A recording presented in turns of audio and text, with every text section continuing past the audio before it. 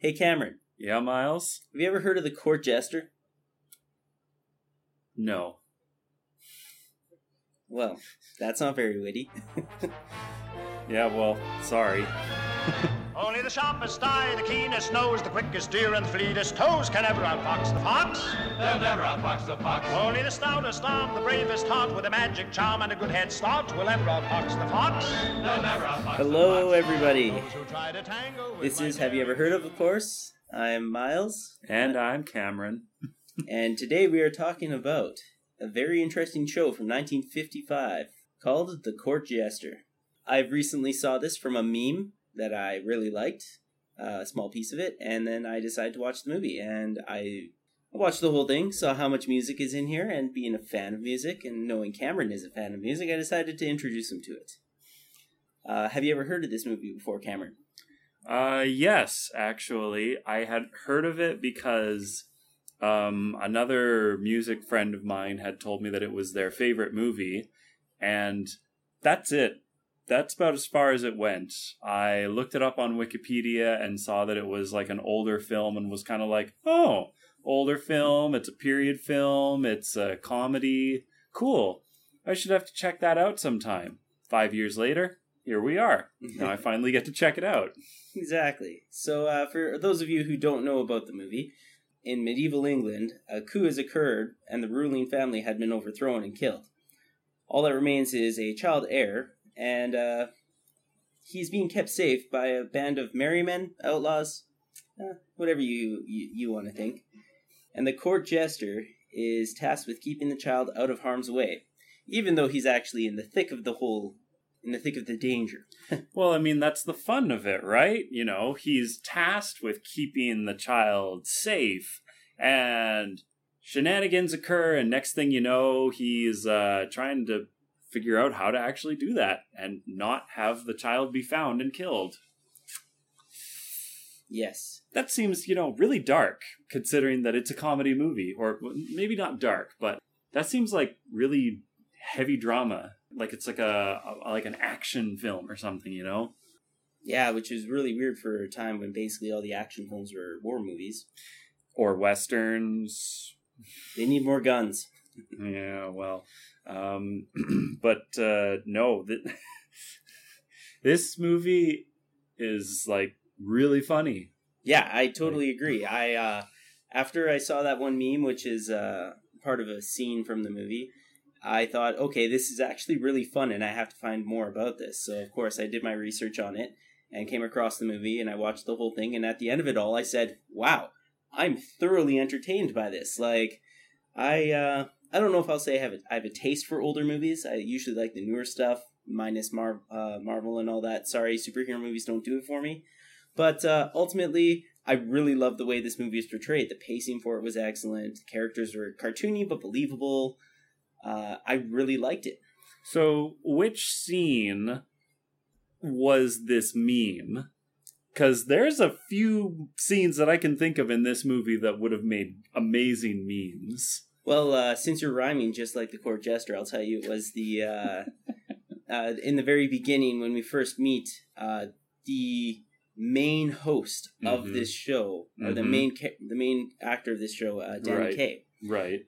He was doing his song about being the Black Fox, even though he is not the Black Fox. Right. Oh, you're talking about the bit where all of a sudden he's just like, he starts multiplying? Yes, exactly. And I loved it. It was beautiful. Perhaps I'll throw it up on the social media or something when we put this out, so that way you guys can see it and enjoy it just as much as I did. Okay, because I was wondering if it was going to be like some of the stuff that they have later in the film. But okay, yeah. Yeah, I can see that. And that's like what? Like first 5 minutes or something of the movie that you have that song. Oh, yeah, absolutely. That was great. So we're going to go into more of the spoiler territory here. But before we do that, I might as well ask you, Cam, would you recommend this movie? Absolutely. Absolutely. I will have anybody I know watch this movie. You will enjoy something in this movie. It really goes all over the place, and it really kind of pokes fun at itself a little bit, but it does it very well. Mm-hmm. Yeah, so absolutely, I would recommend this to anybody. Okay, well, let's go into the spoiler territory and cue a little bit of music, perhaps maybe a little bit of the intro of it, and... here's some Danny Kaye singing. We'll see you all in a little bit. When I was a lad, I was gloomy and sad as I was from the day I was born. When other babes giggled and gurgled and wiggled, I proudly was loudly forlorn. My friends and my family looked at me clammily, thought there was something amiss.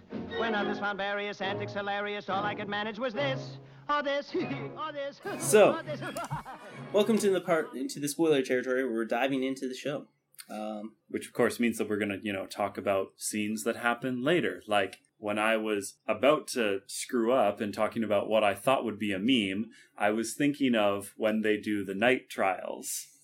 Oh, that is so memeable, yes. Well, let's get to that in a second here. Let's talk about some of the stuff that happens in the intro. Let's first of all talk about the cast of this show. Yeah. Because there's a lot of people in here that...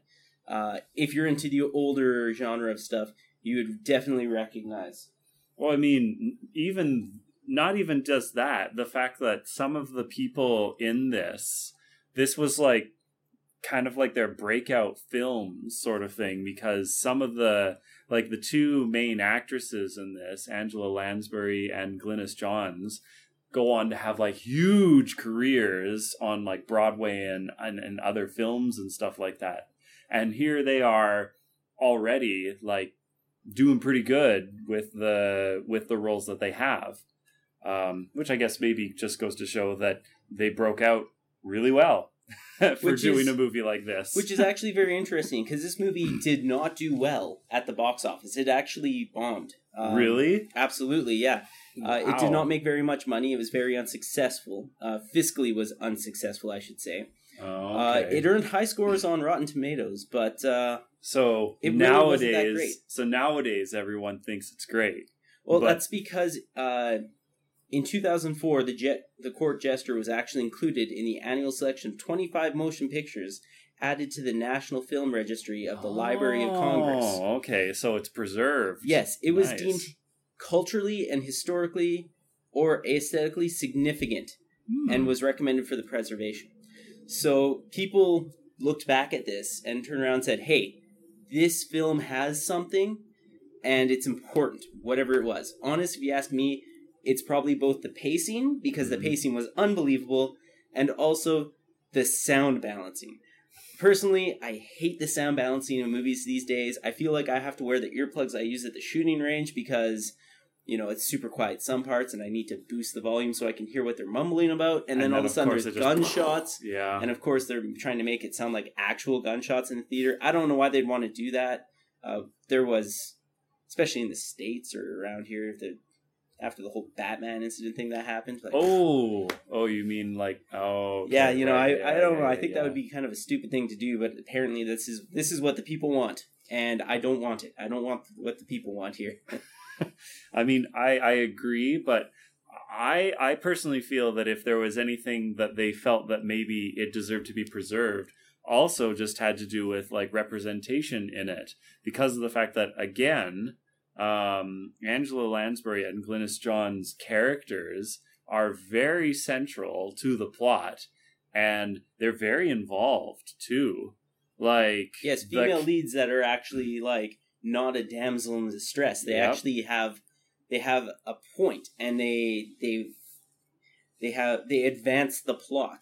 Mm-hmm. Very much so. I mean, because the captain, she's more or less the one who is actually like running the show. Even though Danny Kaye's Jester is going around and he's the central focusing character, but because he's a jester, he's always being a goof and always making jokes and whatnot, and he's getting wrapped up in everything, and she's a woman in medieval times and also the 1950s, so she can't have too much to do, and yet she's the one who still is like, you're going to do this at this time, this is our signal. She's the mastermind. Yeah. She is, for those 5e referencers out there, she is the rogue mastermind. She controls the shots. She's the one getting everybody involved, trying to get everything to work and save the lives. And Mildred Nadwick as Griselda. Ah, yes, So, the witch. Mildred Natwick was amazing for being a witch, somebody who's trying to influence the princess and like get her on her side. I don't know if I didn't really catch what her whole job was, like what she was trying to do. I think she was just trying to be well off. She wasn't trying to advance some sort of underlined plot to overthrow everything, but she was just trying to stay, I guess you could say she's trying to be Rasputin. Yeah, so if I was to say, much like most other witches that seem to be in stories like this, she probably came across the princess at some point and made some kind of an arrangement, but because Angela Lansbury's princess is very headstrong, very bullish, and very, I want what I want, and I will get what I want, and I will do whatever it takes, basically just kind of like overpowered the witch in a way to, now that she's involved, she's kind of like, oh God, what did I get myself into? She keeps talking about how she's going to kill me if, if things don't go the right way and stuff like that. So now she's just kind of like, I need to do this because otherwise I'm going to die, and I don't want to die. I think she was like, oh, look at me. I found myself a great little, what would you call it? A great little never-ending fruit tree. And then it turns around and she went, oh crap, this requires so much maintenance. What was I thinking? Yeah, like, wow. She is high maintenance now that you mention it. I mean, she became Princess of England.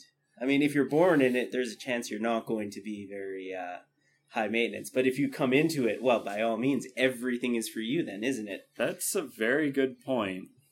She, as her father said, you will do as I tell you. And she says, no. Yeah. Wow, it sounds like my D&D character. So, yeah, from that perspective, I feel like just that alone is probably something that would be like, wow, considering films at the time, and then you look back on it, 50 years later, so then it's like, yeah, we should preserve a film like this because it's tasteful. Oh, it's super tasteful. It's still kind of relevant these days, I'd say. Comparing it to like some of the newer ones, sure, it's not as dark and edgy and doesn't have all that blood, but you don't need that. It holds its own very well. Mm-hmm. I wouldn't say it's silly. It's funny, but it's not silly funny. It's not like fart jokes and humor like that we kind of grew up with, and I don't know, it's been kind of weaning recently. It's very vaudeville. With like the kind of like physical slapstick humor that occurs. But again, it's all very just kind of like in line with the silliness of the circumstances, right? We need to do this. Situational humor. There we go. Situational humor. There, yes. That's a better way to describe it. And some of it may seem kind of tired or kind of trite a little bit, but I think the thing that I like about it is the fact that there's so much happening all at once. It's very much kind of one of those just kind of like keep throwing things at the wall to see what sticks sort of thing, and you never really get like a quiet moment, at least when we come to like the actual comical scenes, like whenever they snap their fingers, and therefore he keeps switching back and forth between the bewitched personality that the witch puts him under. The heroic hero. Yeah. Who's coming to get the princess. Yep. And then himself. Who's kind of a goofy person that's totally not... A little in over his head. Oh, a little. I think you mean a lot. It's like a little, but it's a lot, so... Yes. So... That was a great scene with him, with them snapping their fingers. And it keeps happening. That's the other thing, too, is that it keeps coming back. Yeah, and then they keep doing it over and over, and he keeps flipping back and forth, and he doesn't know what's going on, but he's still under these controls. It was excellent. I think my favorite bit about like it carrying over is when he's having the sword fight at the end with Basil Rathbone. Well, let's talk about some other stuff before we get there. All right. But I'm just going to say that like that is like a great way to have like tension, but also have levity too. Yes. But yes, you're right. We will get to that. So let's talk about another great scene in this where he's talking to the king, and he's doing a whole lot of alliteration. All the time. All the time, because, of course, alliteration is hilarious, especially in the right context. And he even has the king doing it, and the king's trying to understand what's going on, and of course, Danny Kaye's character is just doing it to be funny. Mm-hmm. And the king doesn't realize it until the very end, and he's like, oh my god, this is hilarious. You know, this guy's a master of his craft. I think that's, again, like the whole situational aspect of it is that he's in over his head for like pretty much everything when he's being Giacomo, the court jester. But because he has that kind of natural silliness that works well to being a jester, everyone just thinks that he's doing his job. Exactly. And it's just like, oh, that's just how jesters are. He's being silly and he's doing stupid things. And in his mind, he's like, oh God, I hope they buy this. And he's sitting there playing Please his don't guitar. die. He's sitting there playing his guitar when the princess says she's in love with the court jester, and he just repeats it, and he's like, wait, what's going on here? I have said myself, and oh my gosh, I'm in trouble. Mm-hmm. So, yes, it was excellent. Let's talk about another great scene that arrived here, one that you said would be very memeable, and oh my god, another unbelievable aspect of the movie. Let's talk about... when he becomes a knight? His knighthood tasks. Yeah. How happy those guards were to, like, throw him around. And they're like, oh yeah, we're going to make you a knight. We can absolutely do that. That's not a problem. I like the fact that everyone's just in on this. Like, everyone just understands that it's like, well, normally it takes years and years to pass these tests. And it's like, you're right, but you know what? We need to make you a knight so that you can go and have this combat with the other guy, and you can die, and then everyone's problems are resolved. So we're going to do whatever it takes. If that means that we're just going to shoot the hawk for you, that's what we'll do. Didn't even shoot the hawk. They just stabbed the hawk with an arrow and threw it at him. Like, or he's like, he has to go fight the pig in the pit, and they just let out a little piglet instead of an actual like boar. I like that we don't even get to see what he does when he's wrestling the boar. They basically just throw him in. He's off camera, and they're just like, completed. Yep. What did he do? Who knows? But you have to scale this wall in full plate. Throw him over with a log. Oh my god, that was part, good. That part is what I'm thinking of in terms of like a meme. Just like the whoop. I'm not gonna lie, I actually had to re-watch it because I fell over laughing and missed that whole actual part. Like the rest that came after for a good solid 5-6 minutes. Just the way they do it. Again, like I was saying, with the vaudeville and like the physical comedy, it's things like that just like, it just works so well. So let's move on to the next part that I absolutely loved in this, which... Well, I thought you had more that you wanted to say about like the knight tasks. Oh, yes. The tests of knighthood are definitely something that I would absolutely love to throw at somebody in either a D&D game or a Hackmaster game. I think it would be absolutely hilarious to like take either a rogue character or a bard character, maybe even a wizard, and like be like, oh yeah, you know, we're going to make you a knight and we're going to push you through the knight trials. And I'd absolutely use these sort of scenes as... I would use these scenes to sort of be the creativity behind... These are the sources behind my creativity of just like pushing them through the trials and, you know, keeping things lighthearted and funny while advancing the plot forward. If I had to ever throw PCs at something that they would probably see themselves as not ready for yet, but I'd be like, you know, you're high enough level and I can fudge the other guy and make him a little bit lower and, you know, maybe give you some boons or something and, you know. Or even just kind of like make it seem like it's something serious and might, you know, be character ending or something like that. And then it turns out, no, this is just kind of a fun little trial for you. Yeah, and you know, just like, have to wrestle a boar. What? Oh yeah, it's easy. You wrestle the boar. They throw you into the pit, and it's covered in mud, and the walls are about 5 feet high, so the boar can't get out. And they open up the gate, and out comes the boar. It is about 6 inches long and 4 inches high, barely able to swim above the muck. Oh. And that's when the guard turns around and says, "Task completed," and puts a big check mark on his task list and carries on to the You next. showed up. Good job. You passed. You were forced to show up. You passed. You were voluntold. That would be interesting. I would look forward to seeing something like that in a campaign. Oh, yes. Let's carry on a little more here. Once he has become knighted, or he's... right before he becomes knighted, during the process, the ceremony of knighthood. Yeah. And the king just turns to him and says, "Hurry this up, but we have to do the process. Be damned with the..."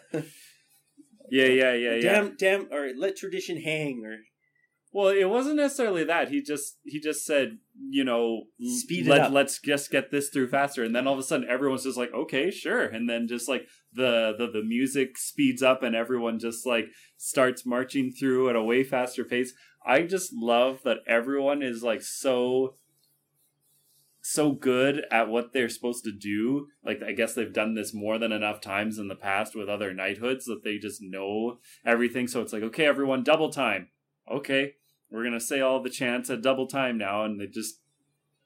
Well, they probably had to do it multiple times because this guy did overthrow the King of England. He has to recreate his new Council of Knights, right? This is a good point. This is a very valid point. So they probably are like, oh, at least this is being done faster. We can get out of here sooner. Right. Exactly. I mean, again, with the fact that everyone is just like so enthusiastic about, yep, let's get this over with. The sooner, the better. And we'll just go back to what we were doing before. Yep. It's like, the guards and all of the people don't really have any malice towards any of the lead characters. They're just like, yep, this is what I got to do. This is my job. Let's get it done. Just like a good guard should be. This is my job. Let's go. Let's get out of here. So once he becomes a knight, of course, he has to fight Jacquemo. Well, he's Jacquemo, and then he has to... He has to fight. You're talking about Griswold, right? Griswold, yeah. Griswold. He has to fight Griswold for the hand of the princess. And I love the whole scene and everything where he finds out that, you shouldn't have to fight. We poisoned one of the drinks. And this is actually one bit that everybody seems to remember about this movie, is the... the specific tongue twister that they have. Yes, the pellet with the poisons in the vessel with the pestle. The chalice from the palace has a brew that is true. And of course, that rhyme gets mixed up very heavily in and throughout, and the one guard catches them saying this and tells Griswold. Mm-hmm. And of course, they're like fighting over it. But on top of it, one of my favorite parts about this is his armor gets struck by light and becomes magnetized. So he's he's like saying this to himself, and the guard's like, "Oh, don't forget your helmet." And he's like, "Oh yes," and the helmet like flies towards him, and he catches. He's like, "Oh, thank you," as if he thought somebody handed it to him. But of course, he's so set on trying to remember this this simple little tongue twister that way he doesn't take the wrong one and get poisoned. I have to laugh with the fact that they both just kind of forget, and so they're just fighting over the drink, and so then the imposter king's just like, oh my god, take the drinks away, go get on your horses, fight. Yeah. This is stupid. This is why we do not let jesters become knights. Yep. Pretty much. I feel like the fight scene that they have is probably one of the only parts in the film where I was just kind of like, and now we're taking real creative license in terms of like what we're using, because normally if you're going to do something like that with horse combat, you would joust and you would use lances, and instead they're using flails and maces, actually, or morning stars. Well, they're specifically flails because they're attached with the chains, right? Oh, that's right. Yeah. Yes. So the interesting thing about that is that I think I remember reading somewhere a few years back that there's no like actual evidence that the flail, as we know of it, was ever used by knights. They would either have lances or they would have war hammers, and that, or they would have like morning stars, and that's pretty much all they would. Or the swords. Well, you wouldn't. I think I remember reading that you didn't usually use your swords on horseback, because if you got it kind of... It was a lot more cumbersome to use on horseback, and so that was more if you were dismounted, then you would use your sword. Well, and then, of course, it depends on who you're fighting against or whatever, which is why war hammers were a big thing. You either have the spike bit so that you can pierce plate, or you have, the hammer bit, and you can just knock them out. So one thing I will also add about swords is swords in the medieval era were actually a lot like handguns today in the States. Yeah. They were heavily regulated. I guess you could say not in the States. They're like handguns in Canada. They're heavily regulated. It takes quite a bit of training to actually use them properly. Mm-hmm. And they were not designed for the actual combat that most people would do. Yeah. When you see these movies and stuff and you see the two sides full of swords and boards and they slam up against each other, that just didn't really happen. Most combat was actually done with either things like pikes, spears, or... clubs, maces, that sort of thing. Well, just long weapons like polearms. Because right. Polearms gave you the reach. Mm-hmm. And that would be very effective. You can hit that guy over there and keep him over there. You're not letting him get close to you. Yeah. So, and also a spear, a pike, those kind of weapons used very little iron compared to a sword. Right. A sword was a lot of iron, mm-hmm. and that, of course, was a lot of resource to In use. addition to, generally, you'd probably want to make it out of steel as well, so that it's more durable. Well, when they had steel, yes. Exactly. So not everybody has a sword, because you need the materials to make the sword and make it actually last. So one thing that I did here, I don't know about the truthfulness behind this, but it was a neat little thing I heard. Steel weapons were actually manufactured by the Norse, and they were found to be manufactured quite early. Because mm-hmm. one thing that would happen is they would actually make a sword using the bones of their ancestors. And that would add the carbon into the blade to make the steel. So, they made these weapons and they thought that they were... their spirits were connected to the weapon, but it turns out that they were just made out of a better metal than iron. Sure, by all means, I'm not saying that it's up to the quality of steel that we use today, but it was definitely better than just the iron they had before. Yeah, and because that's similar to how they were doing it in the Middle East, as we know of it now. They had similar kind of metallurgical processes that they just weren't doing in Europe. I mean, you're talking like Damascus steel, Damascus right? steel, yeah. And the people who made Damascus steel were actually all killed because they didn't want that secret to get out. And of course, if it got out, they could manufacture way better weapons than the English had, and they didn't like that. Mm-hmm. Well, we're definitely going a let's ways leave all here. Of this to people like Shadiversity and Skull. I forget his name right now. Scola Gladiatoria. Yeah, Scola Gladiatoria and that. We'll let them deal with all that history. We're not history buffs here. We're just two guys talking about interests. Let's move on forward with this plot. After he managed to take down the knight, of course, Hawkins managed to take out the Griswold. In his own way, he... It was revealed that he was the Black Fox all along. And this is actually one part I really liked about the movie, and it has nothing actually to do with the movie itself. Well, not really.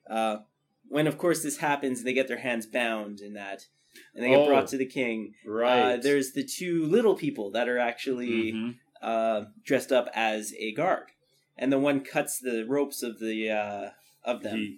And when he looks back, I found this really weird, and I don't know if you will agree with me at this or not, but that little guy totally reminded me of Charles Bronson from the Death Wish series.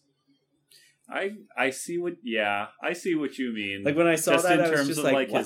His face, his facial features, and he had the mustache and everything, and I was like, oh my god, is that Charles Bronson for a second? Like, I thought I was seeing things, and I had to go back, pause, and rewind, and take a look again, and I was like, oh my god, he looks a lot like that. Speaking of the little people, though, that's another thing that just kind of caught me by surprise, I'll say, just because of the fact that they're, again, pretty pivotal to the plot, and they're never treated like a joke.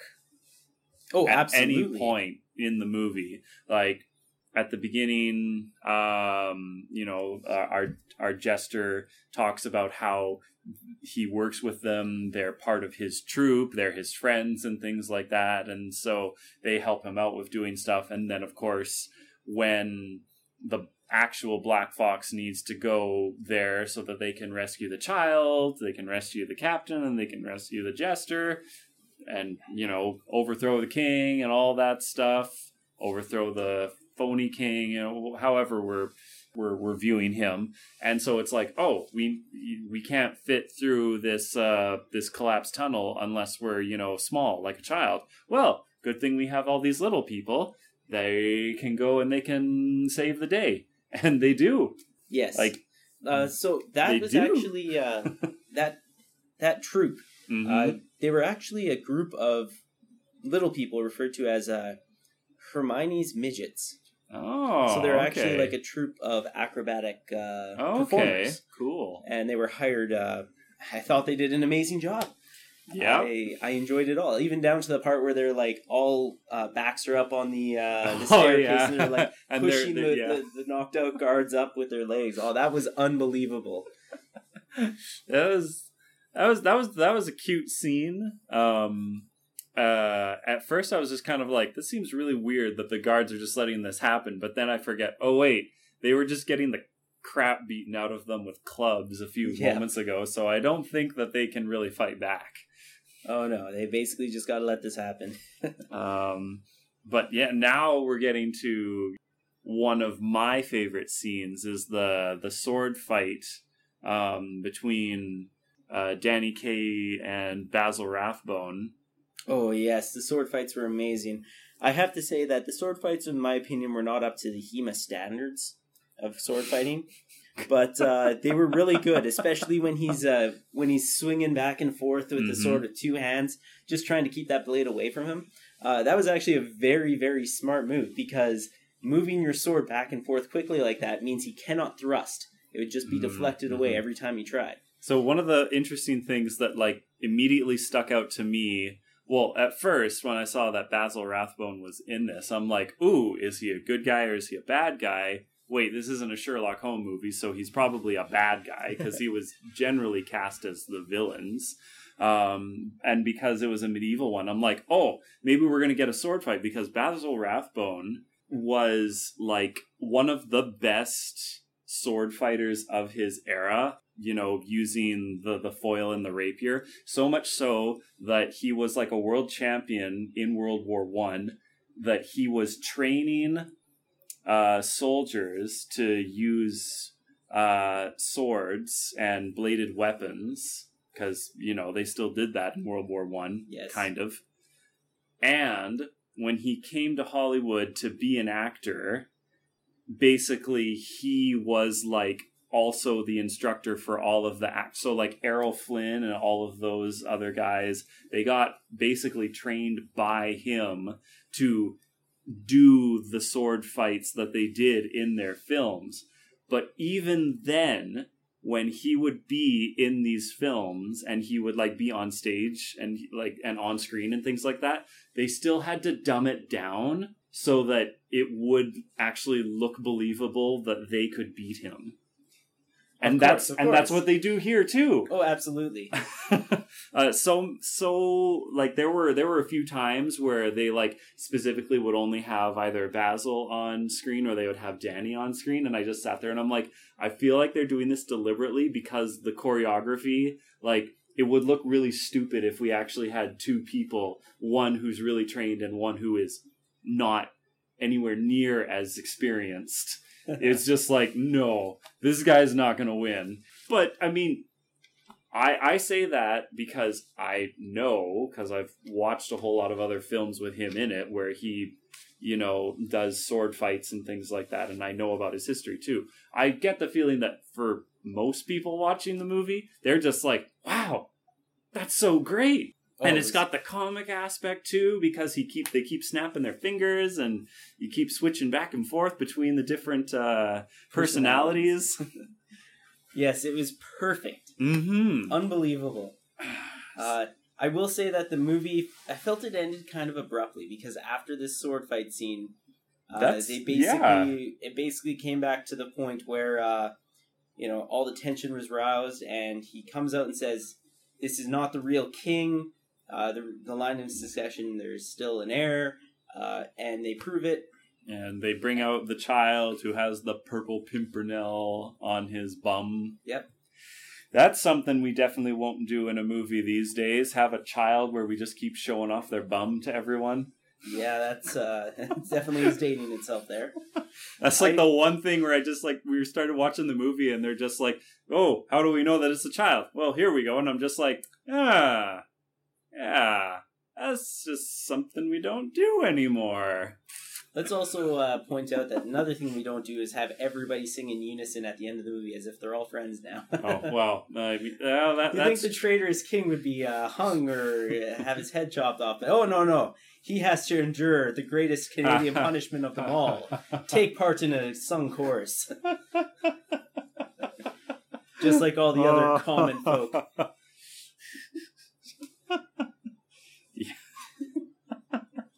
Right up there with the clicks of disappointment. It's the punishments you do not wish to get. I mean, I feel that that's more just kind of the nature of the genre of the time. Honestly, it's no different than if you think of like DreamWorks movies these days where it ends with a dance party. That's true. It's very true. That was just the style of the time. So now that we kind of basically went over the whole thing, let's do a quick little overview. I loved the pacing of this movie. The cast was unbelievable, very well picked. It went extremely well. Mm-hmm. I love how the characters are somehow both cartoony and believable, like I said earlier. Yeah. And honestly, movies these days, I think, could take a big page out of this on the sound equalization and control of the volume. Yeah, definitely. There's too many movies these days where it's like, what are they saying? What are they saying? And then all of a sudden it's gunshots and it's way too loud. You know, sometimes you have a movie where that's appropriate, though. Like if you're watching something like, A Quiet Place. Oh, okay. Well, The Quiet Place that's a whole other can of worms there, man. We gotta leave that in its own little area, and it's perfect the way it is. But I'm talking about the majority of like action movies and that these days. Like, yeah, that's even The Matrix, I say, did a terrible job with their sound control. There's a lot of times where you're like trying to listen in and hear what they're saying, and then it's like, oh shit, now it's all too loud, and right. I didn't enjoy that. Yeah, and I find that they still do a lot of that, and I don't know, I'm not a fan of that. I agree. I understand what you're talking about. I just another thing that I did like about it is even though they did use a lot of words that would be considered older, they didn't just tell you what they're doing. They showed you at the same time. So you never felt like, oh, am I missing something? In some movies, like in my opinion of Lord of the Rings, I love the movie. It's a great movie. But there's a lot of times where it's I should say that I'm talking about the original Lord of the Rings, the animated one, not the newer one. Oh, do you mean like the Ralph Bakshi one? Yes. The one that has like all the rotoscoping? Yes. And yep. Yeah. There's a lot of things that they say and they don't show, and that kind of left me in the dark because I'll admit it, when I watched it, I didn't know a whole lot about D&D and the Tolkien lore and that, so I didn't. Yeah. I didn't play a whole ton of D&D back then, and I didn't know a lot of the words and what they were talking about, which kind of confused me. But in this, they definitely would speak about it, and they would show it, which was very nice. It was very... it kept the pacing feel like everything's moving forward, and it's not slowing down. So, like, it holds your hand, sort of, in the sense that they act out what they're talking about, and they do it in such a way that you can connect the dots holistically and just be like, oh, okay, that's what they're talking about. Like, I gotcha. Exactly. Sort of like,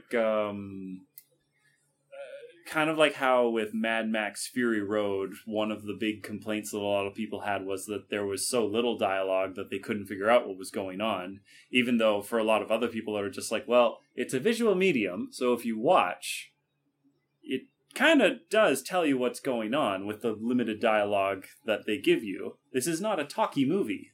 It's very true. I did love that, actually, about Fury Road.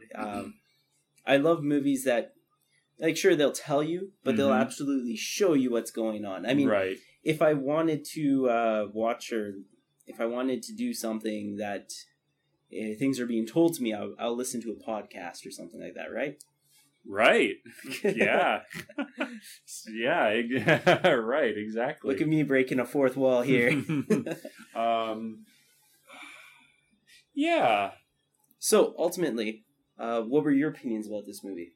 You know what? Let's take it one further. What was one of your critiques about this movie? What was one of the critiques that I had about this?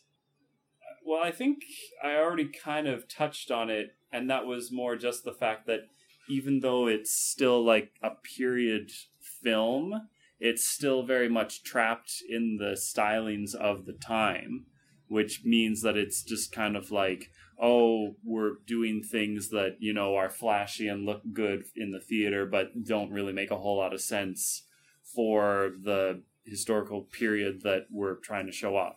But at the same time, I also sit back and think to myself, I don't feel like any of the actors would have been comfortable jousting. Yes, jousting is extremely dangerous, and I don't think that would be something that they would have been very... Considering that it wasn't until, like, I don't think their insurance would cover it. Yeah, considering that it wasn't until, like, the 90s when...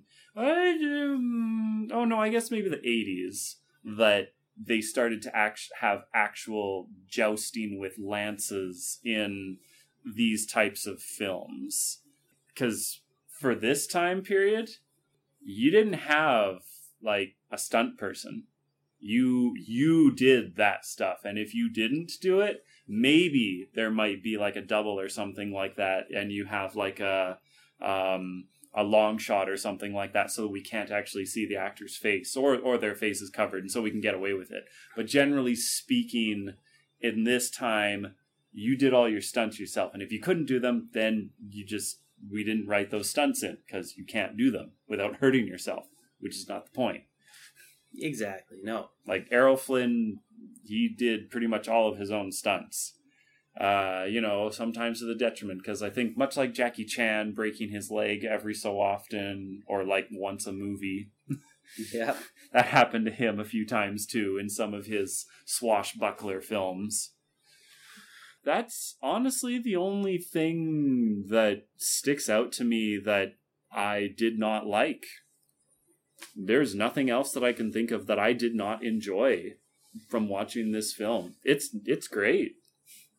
I'd have to say the one thing I didn't really like is the whole romance that they kind of forced in there between the captain and Hawkins. Oh, yeah. I feel like that wasn't a necessity. I felt like it was kind of thrown in there last minute.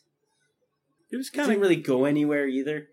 So, well, that's a good point. I kind of liked it in the sense that it still is kind of abiding by this idea of courtly love, as they call it for the time period, which is basically, you know, if you are like in different stations, then you will like write poetry and sing songs and things like that, and all of these kind of like philosophical ways of expressing your love, but you will never touch that other person. You will never touch your beloved. You'll never kiss them or anything like that. You just don't do that. So from that perspective, I liked it. I thought it was cute, although But he hugged her. Yeah, I know. So he broke the rule. Yeah, I know. I absolutely understand where you're coming from. You know, worked for me, didn't work for you. So I'd give this a 9.6 out of 10. Of course, round up, but... I would... I'd probably say like a solid 10 out of 10 for me. Yep. If there's anyone else who has opinions on any of the romance stuff, because, there's a few people that are involved in. It's like kind of a sort of triangle that we have between our two leading ladies and our leading man in a sort of way.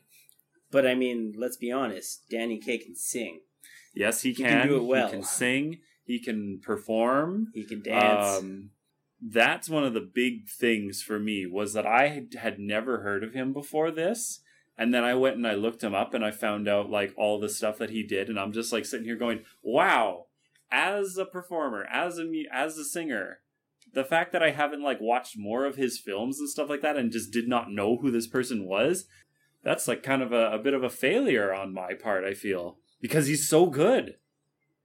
Exactly. Yeah, he was amazing. Because like I had never heard of him, you know, in and amongst other guys like Fred Astaire and Gene Kelly and those from the same time period. So how the heck did I just not know about Danny Kaye? But now I do. And so I have to say thank you, Myles. Not a problem. So let us know, everybody, if you've seen this movie, if you like it, or if you have complaints. Also, if you've seen this movie, you like it, and you want to recommend something to us, let us know. Yeah. By all means, I'm more than happy to watch these older movies, at least give them a shot. There's a few that I have that I'd like to recommend, and we will carry on. And I think that's the end of our episode. Yep, I gotta show you some old-timey films now too, Myles. Excellent.